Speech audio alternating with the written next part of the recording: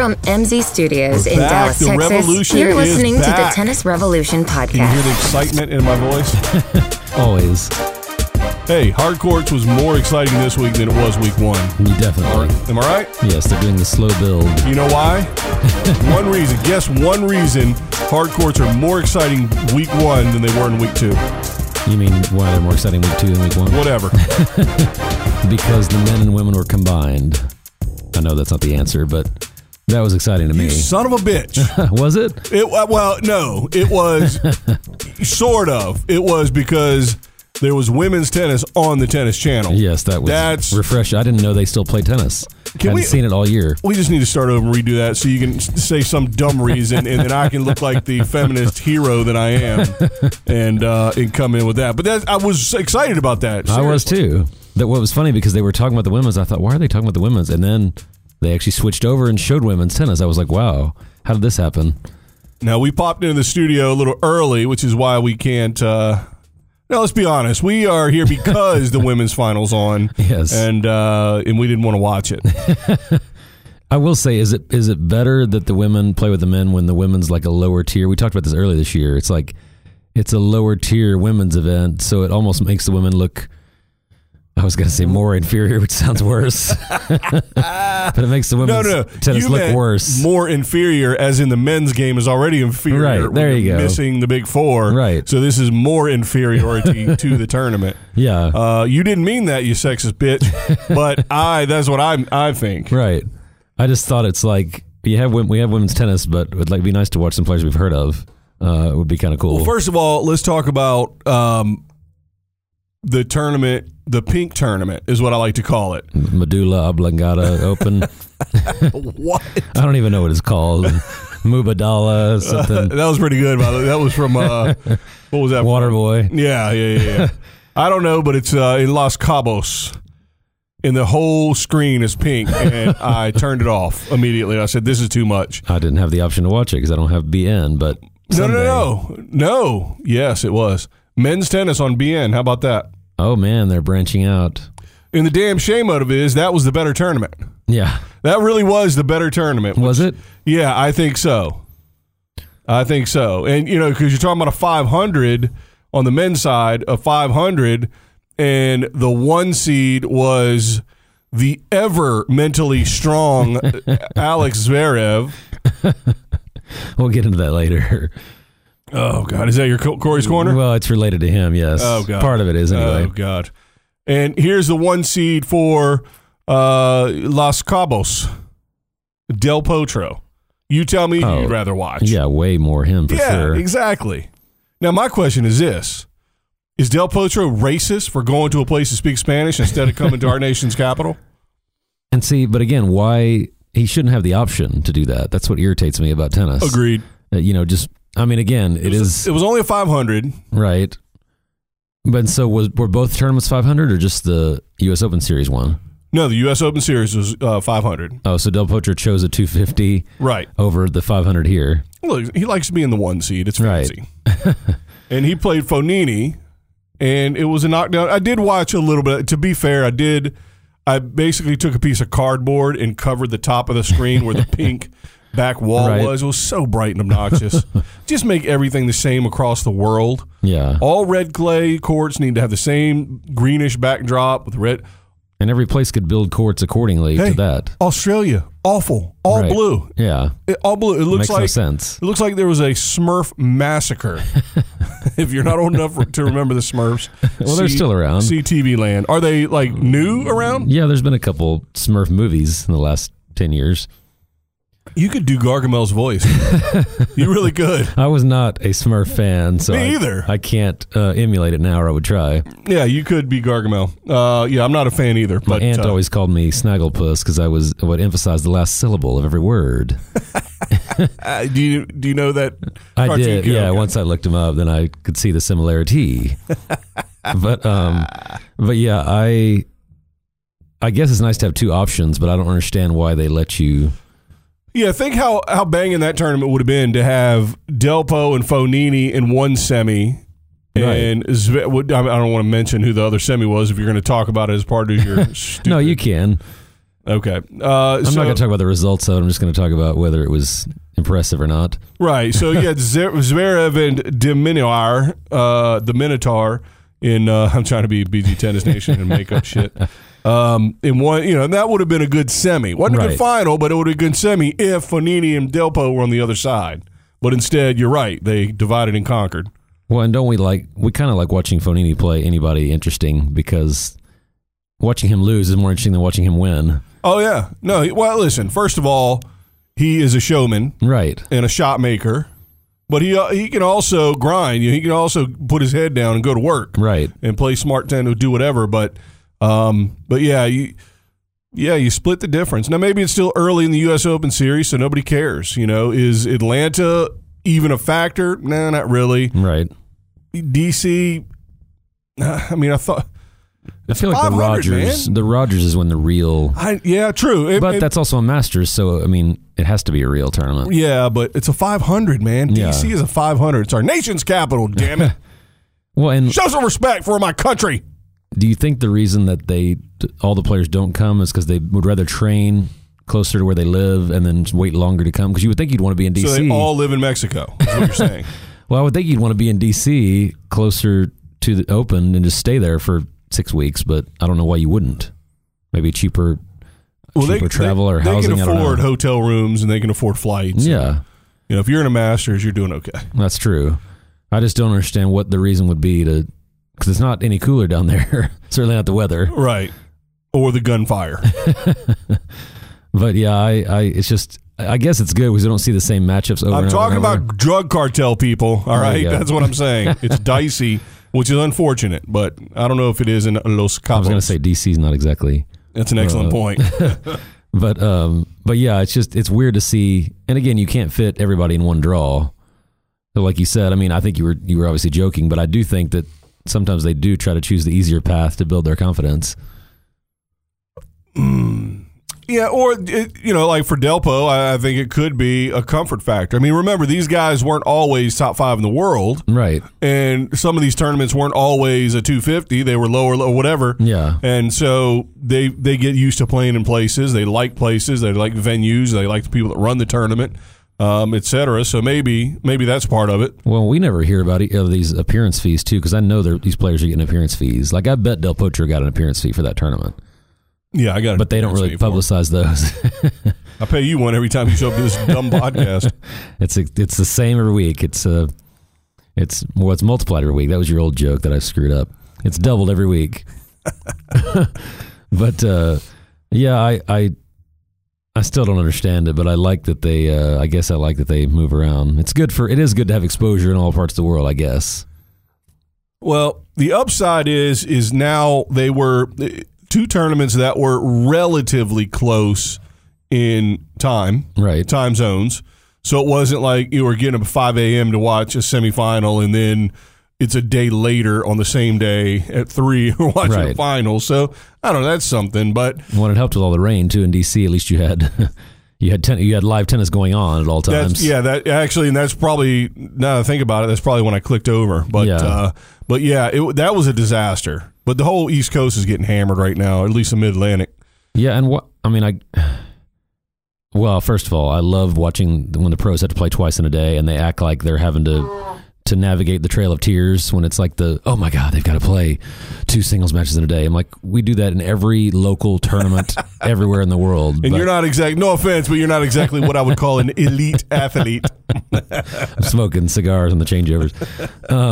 But I mean, both players are doing it. That's what it always makes me laugh about it. It's like, you're doing it and your opponent's doing it. The incoming opponent is not, which is the rub. Well, yeah, I mean, if that's the case, then I do think it's unfair.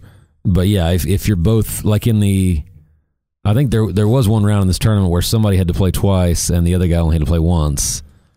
And I think that's... So my question is this. My argument is exactly the same for this situation as it would be for you standing at the Delta Airlines counter when there's a hurricane. Right. What the hell else are we supposed to do? Yeah. It's pouring down raining all over the East Coast. What do you want from me? Yeah, I think, in a baseball game or in a football game, they would just cancel it or, move it to later, which you obviously can't do for a tournament. But I'm just curious why. Right, because every single football game is the final. Right. Whereas this isn't midweek. You're talking about, however many people are affected, multiple people. Yeah, I mean, but I want to understand why they don't just push it to Monday. Oh, the whole thing. Yeah, just the final. Push the final back a day, and then if you don't finish it on Monday, because these weeks, these tournaments don't work together. Yeah, they don't. They don't. And you know what? I mean, should they? I don't know. I don't know if they should, because you're talking about an enclosed event that has sponsors, that has all kinds of obligations to fans and and all supporters. And so, what are they supposed to do? They've got to get it in. When they can get it in. And on Monday, no one's going to go. Who can go watch tennis on Monday? What I'm talking about is the next tournament. Right. Is not going to say, Delpo, just take your time. Don't worry, you're our big draw. We're the guy paying to be here. Although the Rogers Cup isn't, but or I don't think so. You know what I mean? Right. So I don't know. Yeah, when in golf, it's obviously different because they don't start till Thursday, so they can delay till Monday easily without no issue. But yeah, I think it's golf. They have tournaments. But I mean, I think if it came down to it, Delpo would have to cancel the following week to play the finals in this week. So I mean, the finals is always going to take precedent over the next tournament, I would assume. Yeah, unless it's a bigger tournament. Well, obviously. Yeah, I mean, Los Cabos versus the first round of Rogers Cup. Yeah. I mean, that's a 250 versus a G. Right. So which is why the bigger names didn't play. Right. Yeah, I don't know. I mean, the rain's just the rain. They just have to deal with it. That's just too bad. Play twice in a day, and it's not like a lot of them aren't even playing full. Some of them play 2 games, and I'm out. Yeah. I'm done. Which they would have practiced for longer than they would have played. Right. Or than they played, I mean. Well, that's what I mean. I think it's funny that they act like it. I mean, baseball, they play doubleheaders all the time. They act like it's such a huge deal to play twice in a day. I think if it's even for both sides, I don't have a problem with it. Baseball. I knew you were going to say that. Man. Come on, man. But anyway, we're talking. We might as well get into Corey's Corner already, since you keep bringing it up. That was quick. I got to get it over with. Let's do it. But no, my question for you is... That's what I usually say. Let's get it over with. My question for you is, it was the first time in blah, blah, blah, 25 years or however long ever that we had 4 semifinalists, 21 or younger. Was that impressive? Is that because the remaining 48 of the top 44 were not in this tournament? Right. I mean, is that... No, that's what I'm getting at. Was it impressive that you had 4 players under 21?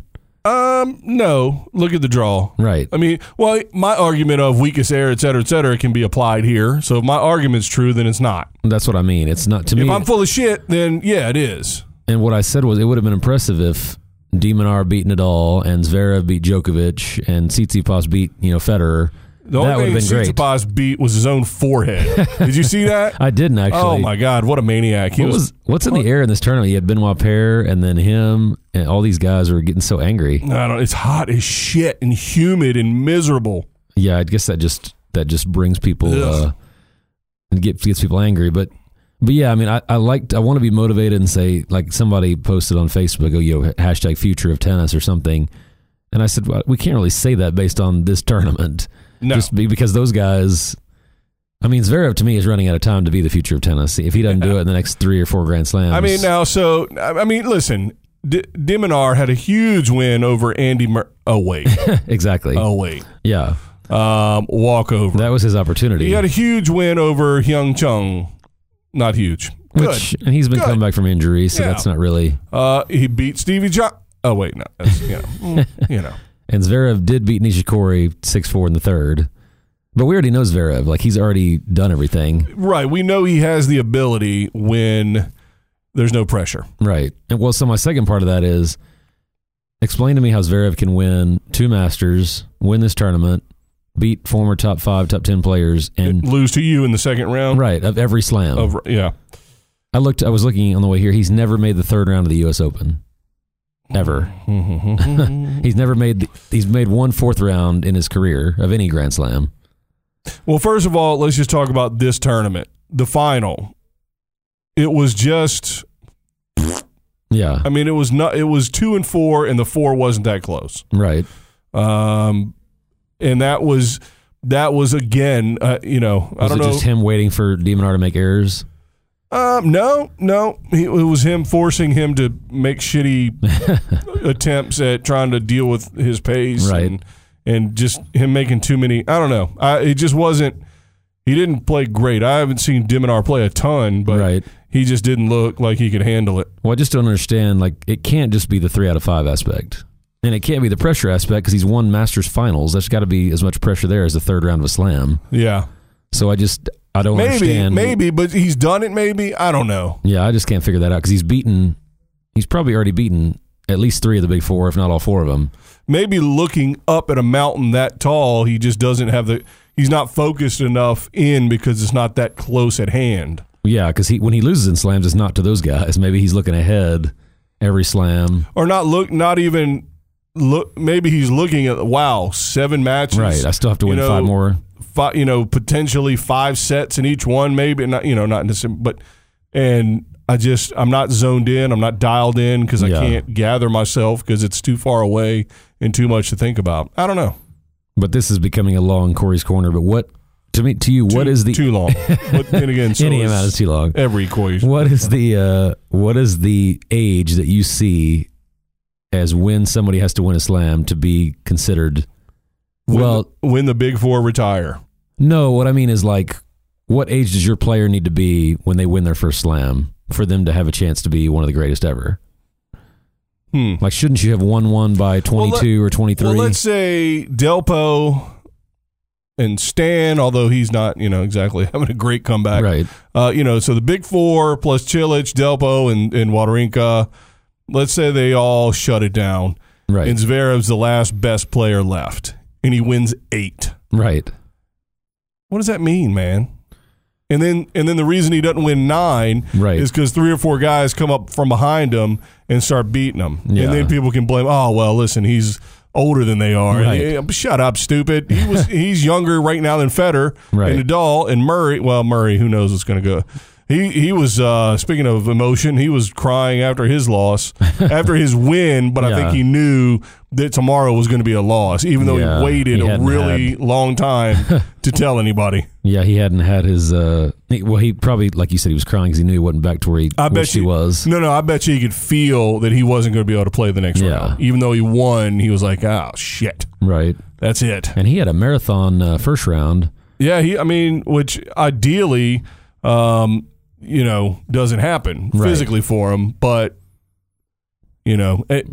ability, like at his peak, obviously he shouldn't be playing some of these guys to that length. Right. But it's a double-edged sword because he needs the court time to get his game back, but he needs to get off the court quickly for his health. Yeah. So that's like, I don't know what is better for him. So yeah, oddly enough, to me, the 250 was better than the 500. Well, Delpo and Fognini is certainly a way more interesting final than Zverev and de Minaur. I mean, if de Minaur, maybe played great and beat him in a close match, that would have been interesting. Yeah, but Cam Norrie is a new guy, so he made it far. He's kind of had some buzz, and that's who Fognini beat. Yeah. In the semis, and then Delpo beat Zumor, whatever the hell his name is. Zumher, yeah. Yeah, beat him in the semis. So obviously it's not as power packed as a bigger tournament as you might imagine. But neither of those tournaments really had much star power. Right. Because there was no Dominic Thiem. At least if he did play in either of them, he was out early because I never saw him. Wawrinka lost early. And obviously none of the big 4 except for Murray, who was out after 2 rounds. Now, are we sexist for not talking about the women's DC? I don't think so. The prize money was $250,000. We could probably put together a $250,000 tournament in this town within a month. That's not true at all. I'm sure we have multiple billionaires living in the area, so somebody could. But my point being, when they started talking about Vekic, whenever she was on, and she obviously is in the finals right now, but when they started talking about her, I was like, well, this must not be the greatest tournament. No offense to her, she's had some success in her career, and so is Kuznetsova. But, right, of course. She's. But when I saw that it was Kuznetsova, Petkovic, Vekic, I was like, this must not be the highest level tournament like it is at DC. Well, and Wozniacki goes out before it starts, so lucky losing her spot, so that didn't help. Right. And then Sloane lost in the second round. Petkovic. So for me as an American anyway, that takes quite a bit out of it because I don't understand the rationale of having a 500 and 250 together or whatever. It's not a 250, but you know what I mean. Like, what's the rationale of it? Sexism. Yeah, not unequal prize money, unequal points. And you'll like this. I did watch the interview with the tournament director. I don't know if you saw this, but I'm sure it was one of the many rain delays. And he said, they were saying, how's the tournament changed over the years? And he goes, one of the great things that we finally added the women. He goes, yeah, they look great on the court. And I thought, that's not sexy. That's not the best thing to say. Yeah. He was talking about how the men's tennis is such a high level. And he said, yeah, the women are here. They look great. He meant they look great level wise, I'm sure, but nobody. I don't know. You don't think so? Well, he was like 75, so I think he can say whatever and get away with it. Right. So then you had the one you're talking about in Medulla oblongata. Yeah, Mubadala in San Jose, and again the 1 and the 2. Madison Keys being the 2 out, and so 2 lucky losers going. So that takes away that whole thing because you have for the 1 seed was Muguruza, and then for us as Americans, Madison Keys was in it, and you want to see her starting to get geared up for the U.S. Open, right, for Pete's sakes. I mean, she needs to avenge that disaster last year. But you had Azarenka, who had to retire. Jeez. So another American, Diane Collins, made it, through her via retirement. Yeah. After losing the first set. So she lost the first set, then won 3-0 in the second, and then had to retire. And then she promptly gets beat by Sakkari. And again, who cares? Because we don't know who these people are. Right. We do, but we don't. Yeah. Not enough to want to watch them. Yeah, I mean, there's some mixed in, but none of them made, Konta lost. Yeah, and she's trying to get her life back together. She beat, Serena, which who knows what that means. Right. And as a matter of fact, as soon as that happened, I'm like, well, I don't have to try to find that on WTA.com or whatever the hell it is. I mean, because that's where that was on, by the way. Yeah. It was on TV, WTATV.com or net, or I don't know what it is. I don't know I don't understand what they're trying to do right now. It's just people don't want to have to search for your product. Well, listen, first of all, of course, online programming, is now the future. Right. You watch it on your phone or what have you. I just paid for ESPN Plus. Oh, yeah? For women's, no, wait. For English, the second league down in the Premier League. Okay. My team, the Swansea Swans, sucked last year. Now they're in the next league down. But yeah, so I'll pay. I just didn't know they were going to be having tournaments like this, like San Jose, on the damn webtv.net. Yeah. .com/. What that takes away is people like us that DVR things, and me especially, but DVR, and you can't do that streaming as easily because they're going to pick and choose what they want to show, and it won't be on there for a day or two a lot of times. So yeah, I don't want to have to go all over the place to find what I'm looking for. And you would assume the Tennis Channel is going to have all the important tennis there is. Well, I bet you their projected, numbers were probably cut by 70% as soon as Serena lost. Handily. Sure. Yeah. Because to me, the interest in that tournament dropped tremendously. I mean, you're talking about, whatever the hell level it is. I don't even know what any of that means. But you've got the 1 and 2 seeds out immediately before, and then the 3 seed lose Venus, and then she was 6. Serena was 6. And, she's out 1-0. I mean, she almost lost as quick as the 2 lucky losers. How did she make the finals of the Wimbledon? I don't know, man. I mean, she has done 0 since then. So were the players just wilting at Wimbledon, or has she just... I mean, how could she have dropped that far from Wimbledon? You make the Wimbledon final and you can't win a match. Theoretically, you would think maybe the ball gets by her opponent more. She's got to play less balls, maybe. Yeah. I don't know, man. I haven't been able to figure her out. It's making me look smarter for saying she wasn't going to be able to come back like people thought, but... You're a genius. I don't know how she's going from Wimbledon final to not being able to win a match. Or barely able to win games. Well, there are 2 issues that were going on during the men's events that I want to bring up. I don't know how big they're going to be. Probably not very big, but just things that piss me off because nobody does anything right. Yeah. We'll talk about those when we come back. It's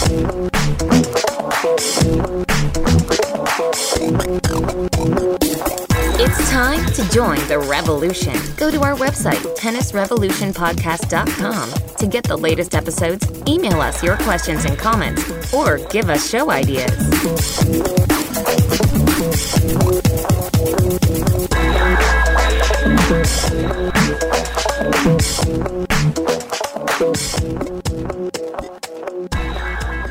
All right, we're back. See, every episode of this is Coach's Corner. I feel bad about that. Right, that's why I have to throw in a Corey's Corner. But it's not my fault and it's not your fault. We literally don't talk until the last time I talked to you was the last time we recorded, right, and walking out of the studio. It's like method acting. We separate all week long and then we come back. Yeah, we want it to be real. I will say this: anytime we discuss an issue and really get into it like we want to, which is why we do this podcast, because we have that sort of passion about the game. But when we do that and then try to replicate, because you can't not replicate it, the only way you can rediscuss that topic is essentially because you don't change my mind because you're not smart enough. And, I don't change your mind because you're stubborn. They're both your fault, by the way. Yeah, and so we end up almost acting out, and we're both poor actors, so it kind of comes off stupid.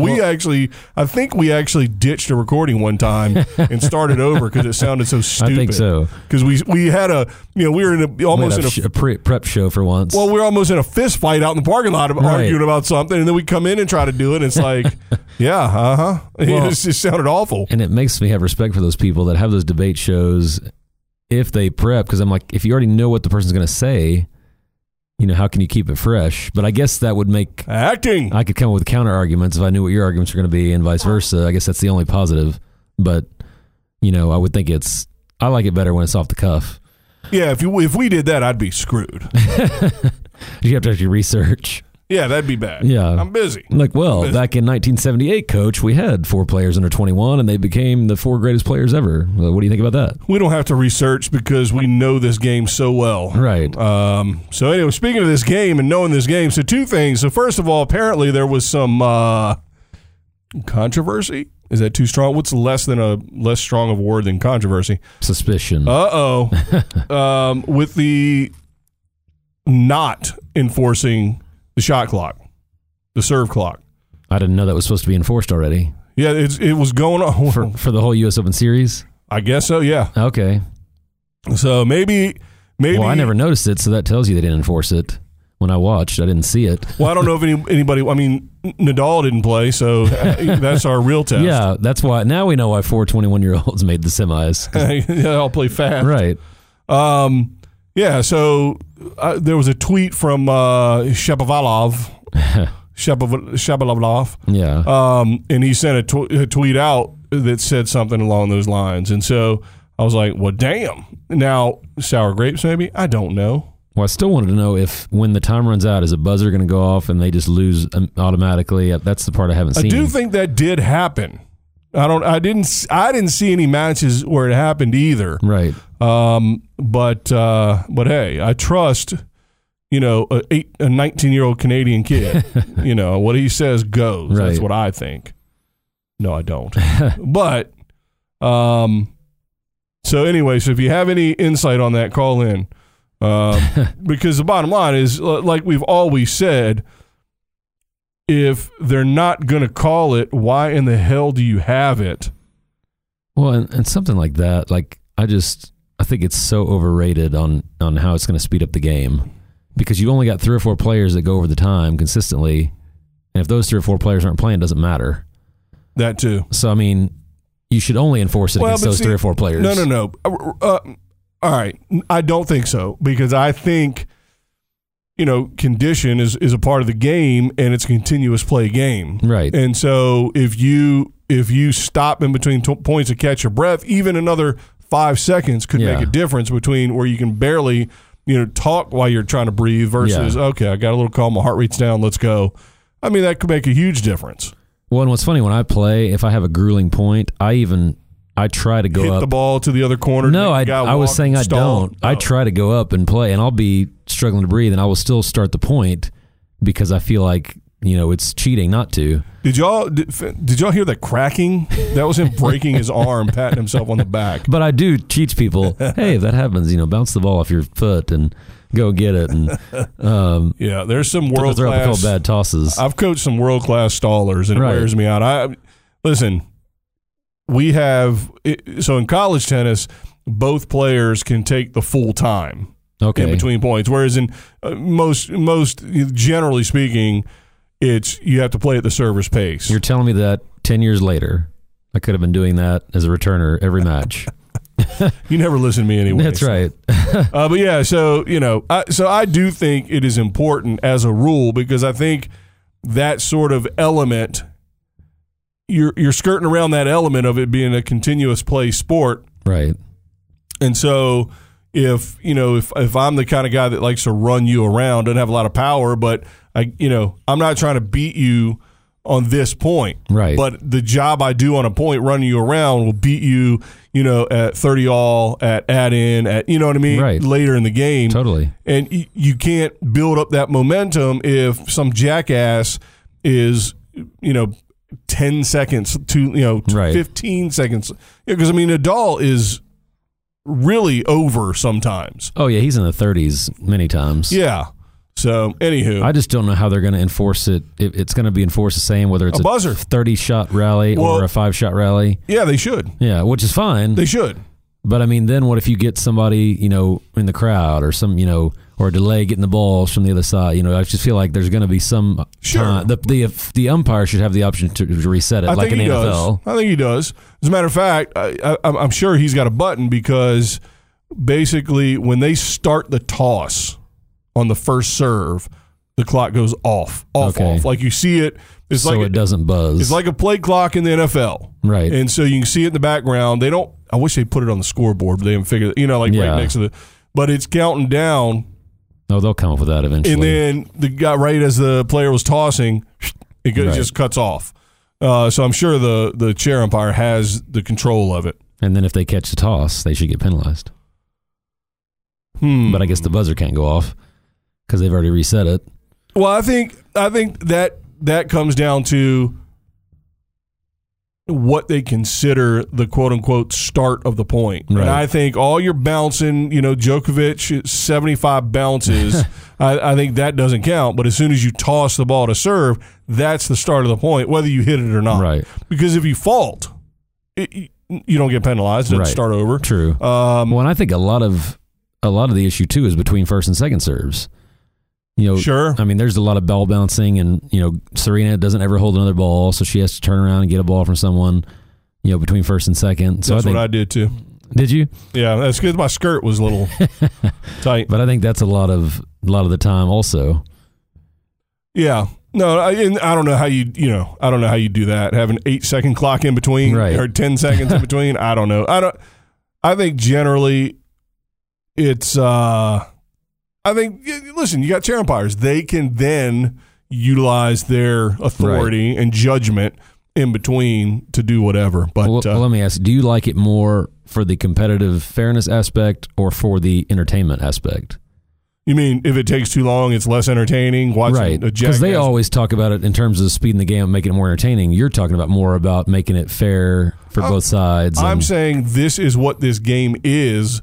Do it right. Right. That's my before the break. That's what I said. Yeah. It's little things that you do that you don't do them right that just infuriate me because there's no reason. Yeah. Just do it right. But you're talking about just to make it 10. You're not talking about for the fans or for the. I don't care about the fans. Right. You're talking about for the game. Yeah. Which I'm a purist. I always agree with things like that. I think they're rules for a reason. I hate when the rules aren't enforced. Right. So, all right, here's the other thing. So, the best thing I got out of the final of DC was this tidbit. So, it was I don't know what it was, but losing the point brought de Minaur to match point against, and he was serving. And I think it was 30-40 when he, so it must have been 30 all, I guess. I can't remember 100%. But anyway, so they're playing a point out. de Minaur hits a ball 47 feet long. Right. not 47 feet long, but good Lord, it landed in the concrete area. Yeah. But there was no chance any human being could have missed it. Yeah. Missed the call. That means now it's match point. Right. Against, to get broken for the match. And de Minaur challenges it. So, two things. Number one, he gets to calm his nerves down for just missing a shitty shot. He doesn't have to go right back up. He can gather himself. Plus, if he's a little tired, he can gather himself some extra time.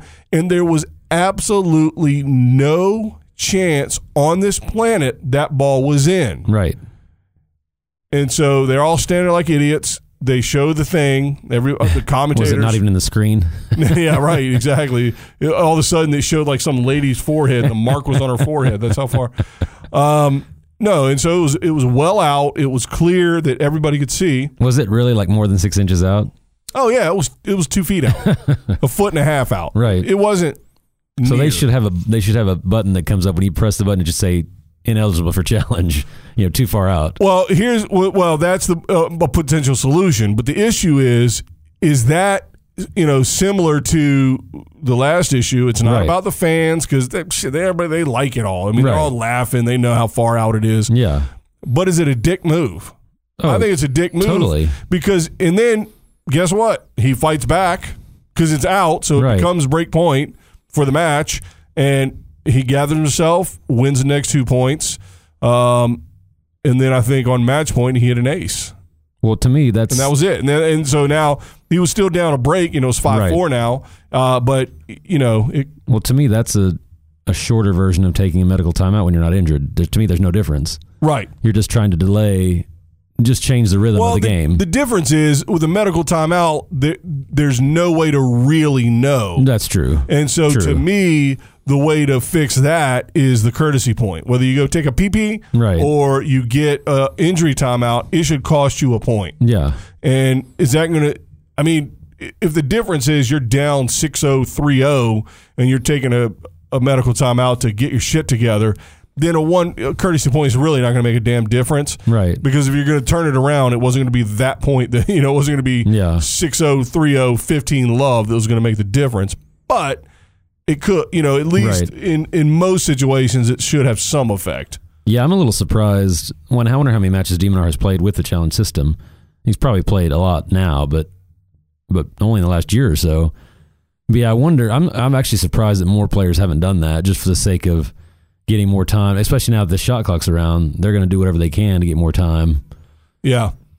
I think that's another area where, like you said, either set the cameras or the sensors or whatever the hell, witchcraft they use to figure this shit out. Set it to a certain limit past the baseline and past the sidelines. You can't do it in the service line, I guess, and then just say, hey, it's too far out, not eligible. Not within the range. Or it should just come up, no shit, it was out. What are you doing, you idiot, on the screen? Because it's just listen, I mean, it's at the highest level, a lot of, there's a lot at stake, all that kind of stuff.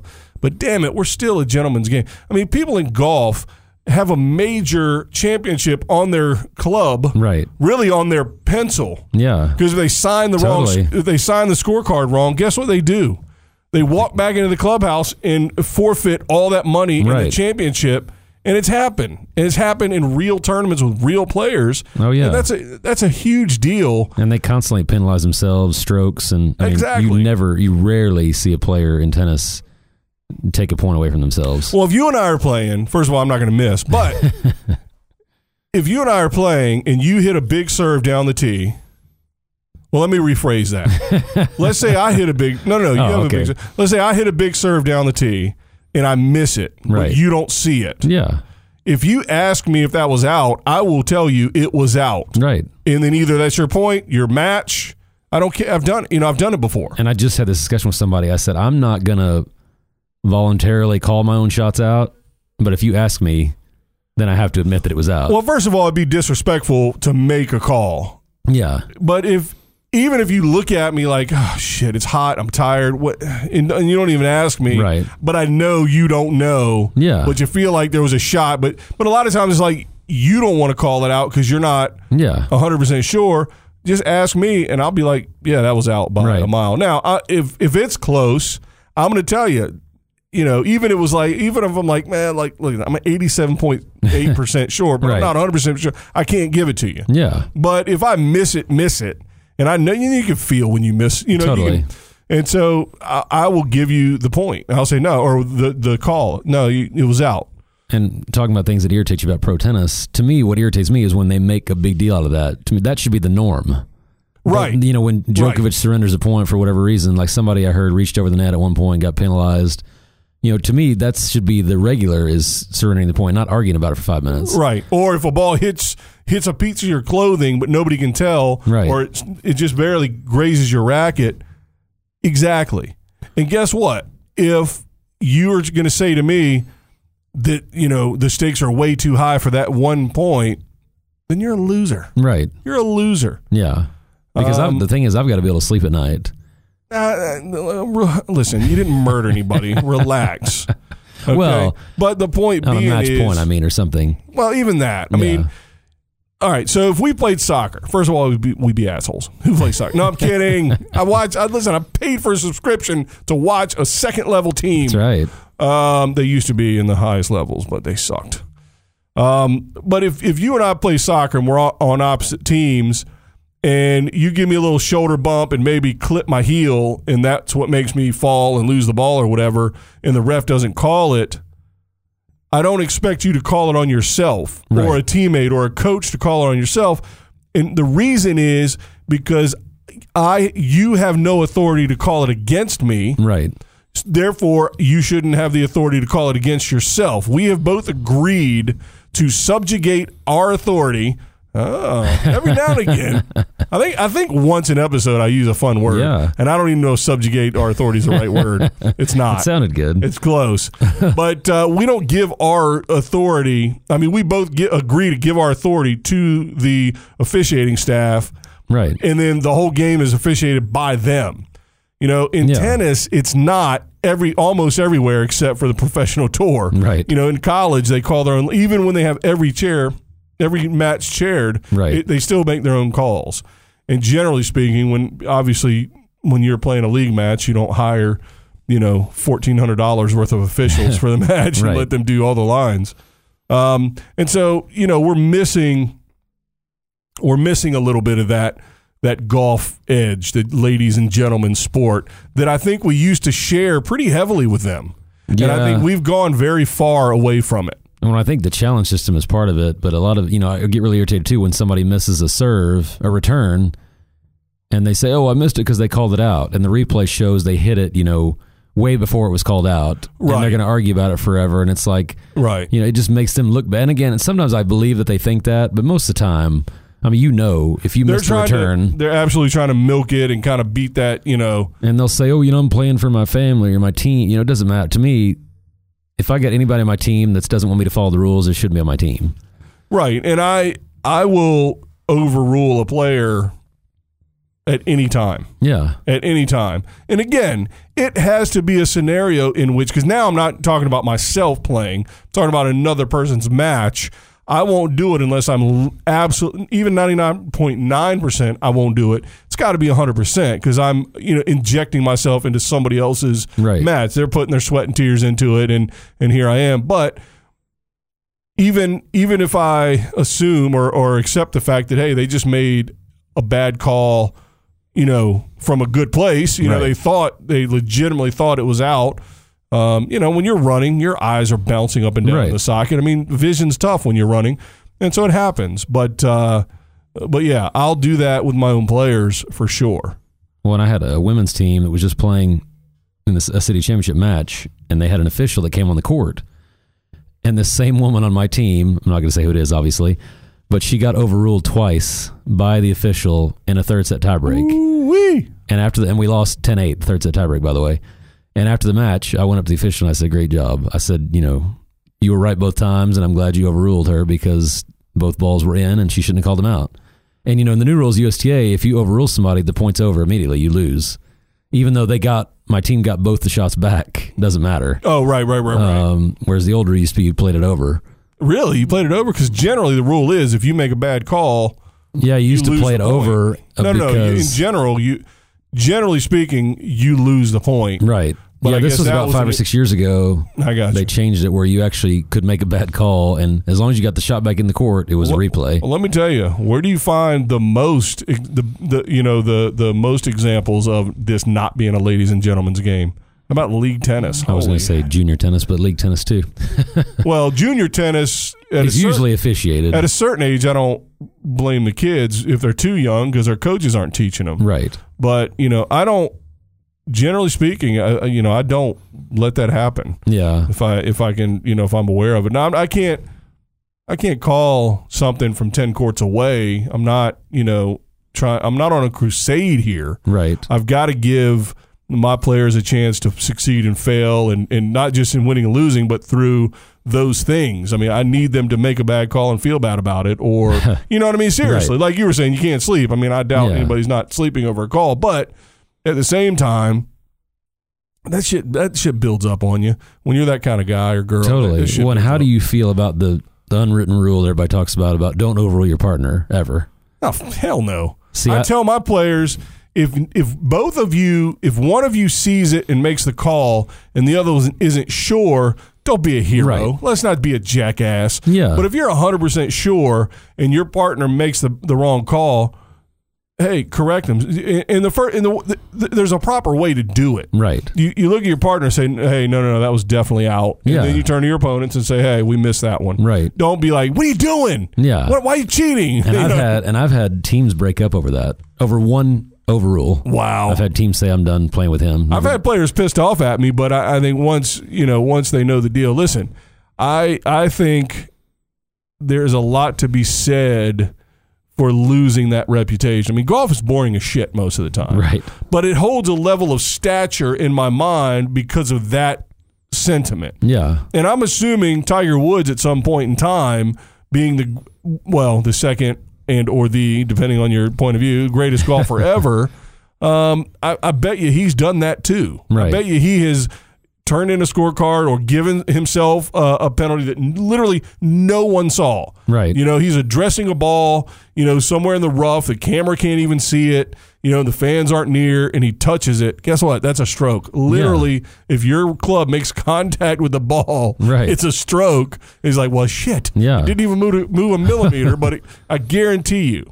Yeah. I mean, call in if I'm wrong, but I would guess that 99% of professional golfers are all about that on both sides. Well, and I have a lot of respect for any opponent, even in a singles opponent, that overrules themselves or overrules their partner, because to me, that's like the ultimate sign, of fairness or integrity when you do that. Yeah, and I will say one thing, that I think a big part of it, and I might be sexist for this, but I don't know, but I think it happens more in my experience. So this is my truth.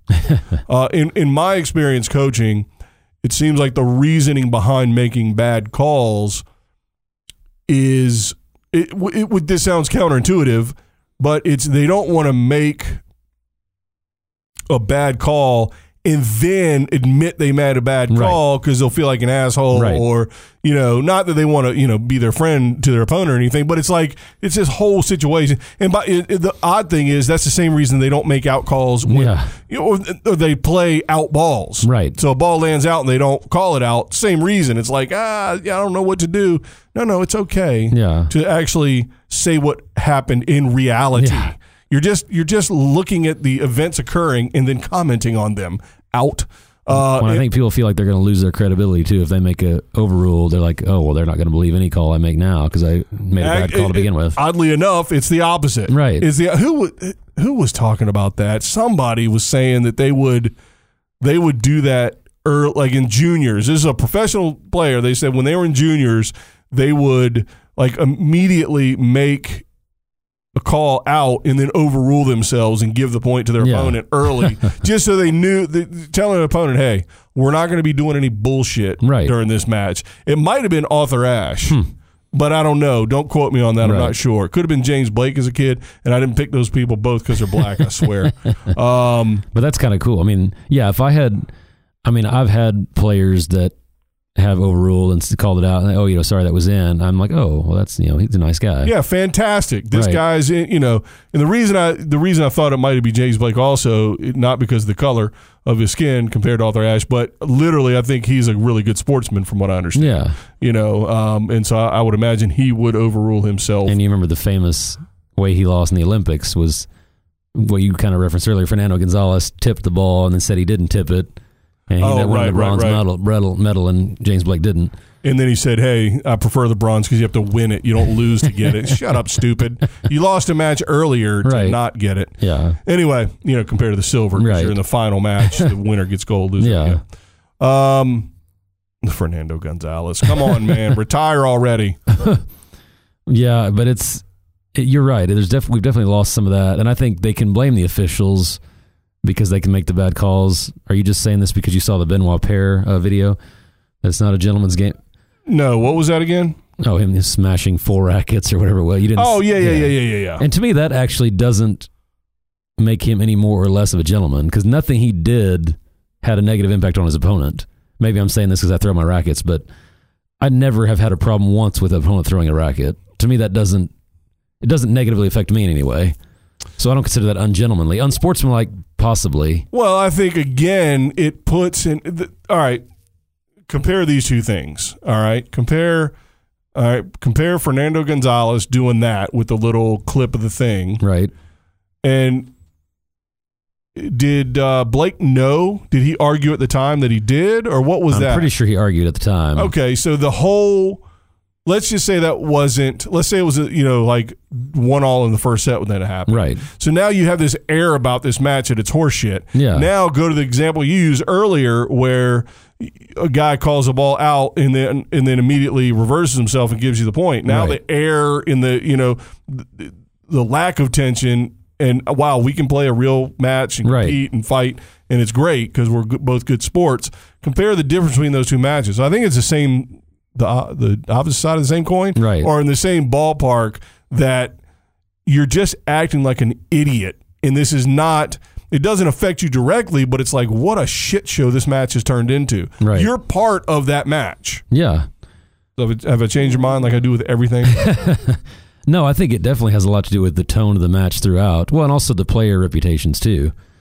Yeah. I've only been accused of cheating twice ever in my life, and both times. Listen, I'm sorry. I told you I was sorry. I didn't mean to do that in front of the whole team.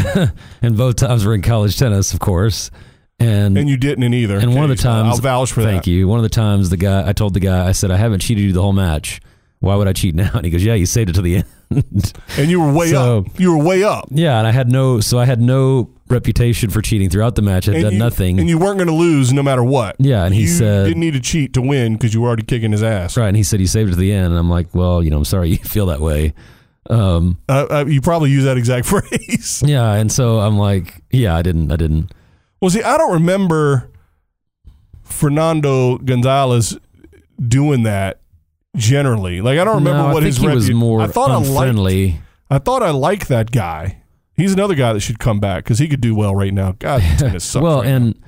I think the reason people are so upset about that is nobody believes you can touch a ball and not know it. Like a double bounce, maybe 5% of the time you can't tell if it's a double bounce or not. But to me, hitting a ball or not hitting a ball, there's no way you can not know. Or if you touch the net, like the net part, not the net where it kind of blows out and sticks out a little bit. Yeah. So I think that was the biggest thing for that. Like a line call questioning, the serve, even when they call it out when you hit it. But to me, that was something that you can't deny knowing. There's no deny. Right. Although I have had people. Well, then I hate that guy. I hope he never shows up on QQQ. Maybe he already has. I don't know. Yeah, you have to win a silver to get on QQQ. Ouch. But yeah, I think what you said is true. I think it has a lot to do with the tone of the match throughout. If I've had a really friendly match and we've had no issues throughout and they make a questionable call in the tiebreak, I'm usually going to give them the benefit of the doubt, unless I just clearly saw it in. But even then, I'm going to assume, okay, they missed a call, big deal. It was first time in the match. Well, what I tell my players is just make the call. And if you're wrong, overturn it. I'd rather you do that than make a call and stick with it because you don't want to either way. Yeah. And again, if you feel like it's out, call it out, and big deal. You're going to lose the point anyway. You're playing 57 balls that are out during a point. Right. So call it out and give them the point if you're wrong, or don't be afraid to, play an in ball, whatever. You know what I'm saying? I just tell them, make the call and then honestly deal with the repercussions. Right. Although it seems like everybody boos when that happens in the NFL. When there's two flags on the field and they convene and they say, nope, there wasn't a penalty on that play. Right, but you've never seen, Brett Favre go over and say, no, he didn't hit me in the head. Right. It's almost as bad as soccer players rolling around on the field. Yeah. But see, there's a perfect example. So if we, cede our authority, there we go, to the officials. Right. And then the officials never call. So if you bump me and clip my ankle, but I didn't lose my balance and I kind of, whatever. Right. It's not called. Yeah. I really got to get into it to get the call. So I know people blame soccer players, and it does wear me out when they do that, all that rolling around shit.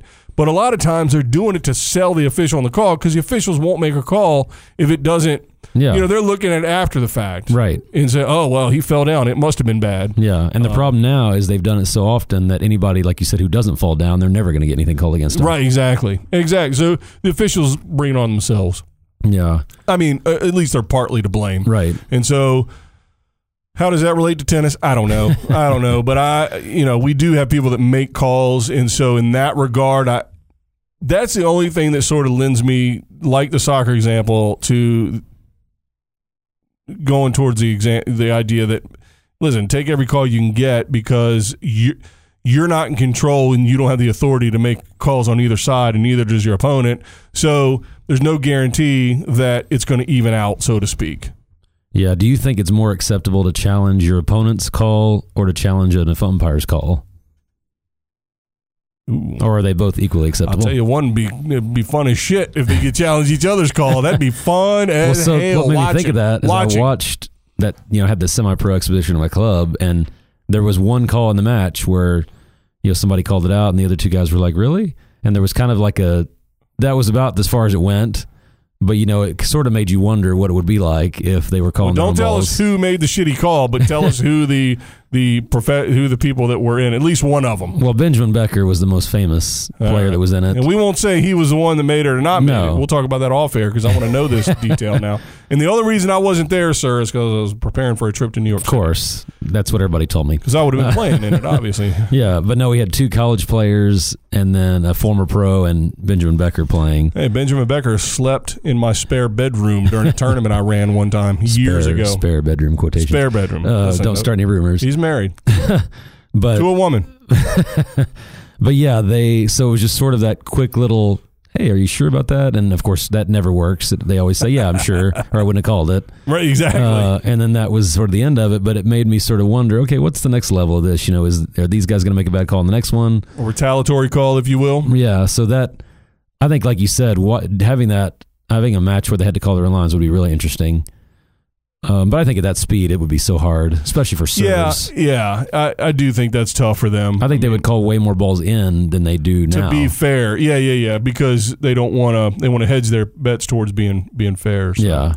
Well, anyway, so the exciting men's tournaments and the women's tournaments this week led us to talking about minor rules and minutia, if you will. But is that the only official new rule for the Open that's supposed to be in place? I don't know. They always talk about stuff, and then you watch, and it's like nothing happens. Is any different. I hope they really enforce this one for the whole U.S. Open series, and I hope they enforce it. It gets added on to the rest of the season. Yeah. Oh, goodness me. All right, what do you got? Anything else? That's it. Fantastic. You've got that one thing about this podcast. You've got that down. I wish you get the rest of it down. Hey, check us out on all the places that you know to check us out. I don't know where they all are, but you know where they all are. Let's do an Instagram update. Let's see what our membership is on the Instagram. I hope we're going up. Got to be close to triple digits. I say that every week. Man, listen. I think you asked me if I get 100, will I send out anything like something? Right. Just put that 100 symbol, keep it 100. God, it's 83. I think we were at 81 last time. I don't remember, but we're at 83. Come on, 17 people. Yeah. Hey, all I need is 17 of you out there to create a second account and also follow it so we can hit 100. If you're the 100th person to follow, you can call in next week. By the way, I actually might have a way for people to call in. That's scary. I know. But then I have to give out my cell number. Yeah. And the problem with people calling in is no one can hear what we're talking about, so they're just going to call in. Hey, what's the topic today? No. There's a device. Oh, they can listen in? It doesn't cost $1 million, and I can be on the phone, and it can they'll just hear. I probably talk. Right. I guess they wouldn't be able to hear you. I don't know, man. I'm no expert. That's gonna obviously. You're going to be flooded with phone calls now. We'll see. They can't hear me. All right, 555-5555. All right, so Instagram, Tennis Revolution. No, Tennis. Is it? I thought it was Tennis Revolution Pod. Damn it, son of a. And Twitter is 10S Pod or Tennis Pod. Tennis Revolution Pod on Insta. Yeah. Twitter, Tennis Rev Pod. Email, tennisrevolutionpod@gmail.com. Who the hell emails? Nobody ever. Rarely do people email me, if ever. Thankfully, to be honest with you, I don't need a bunch of, and I don't know how it all works. What else? That's it, man. Just tell your friends, get out there. Tennis season is rocking. It's hard court season, baby. We are excited about Rogers Cup. Well, listen, I get hyped up before every, season. The grass, go back through, and I'm like, I hate every surface. But hey, it's clay court season. Let's get fired up. But listen, the U.S. Open is where it's at. Hard court tennis is where it's at. The hell with the rest of the world. America rules, and hard court tennis is our game. And we're not going to have American man sniff the championship. But we got the women. That's right. Maybe. Yeah. Good Lord, do we? Not if Serena can't get her act together. What are we going to do? Yeah, we'll have enough players to make it interesting, at least till the end. They've all fallen off, man. Yeah, but remember last year nobody was doing well, and then we had 4 women in the semis. So yeah, America. It's we'll have some players, and Isner, he'll be in. Who? He'll be in the mix. God, he was out early. I know. That was good for him, though. Yeah, he needs to take a break. He needs to lose every first round until the U.S. Open. Right. Then he's got a shot.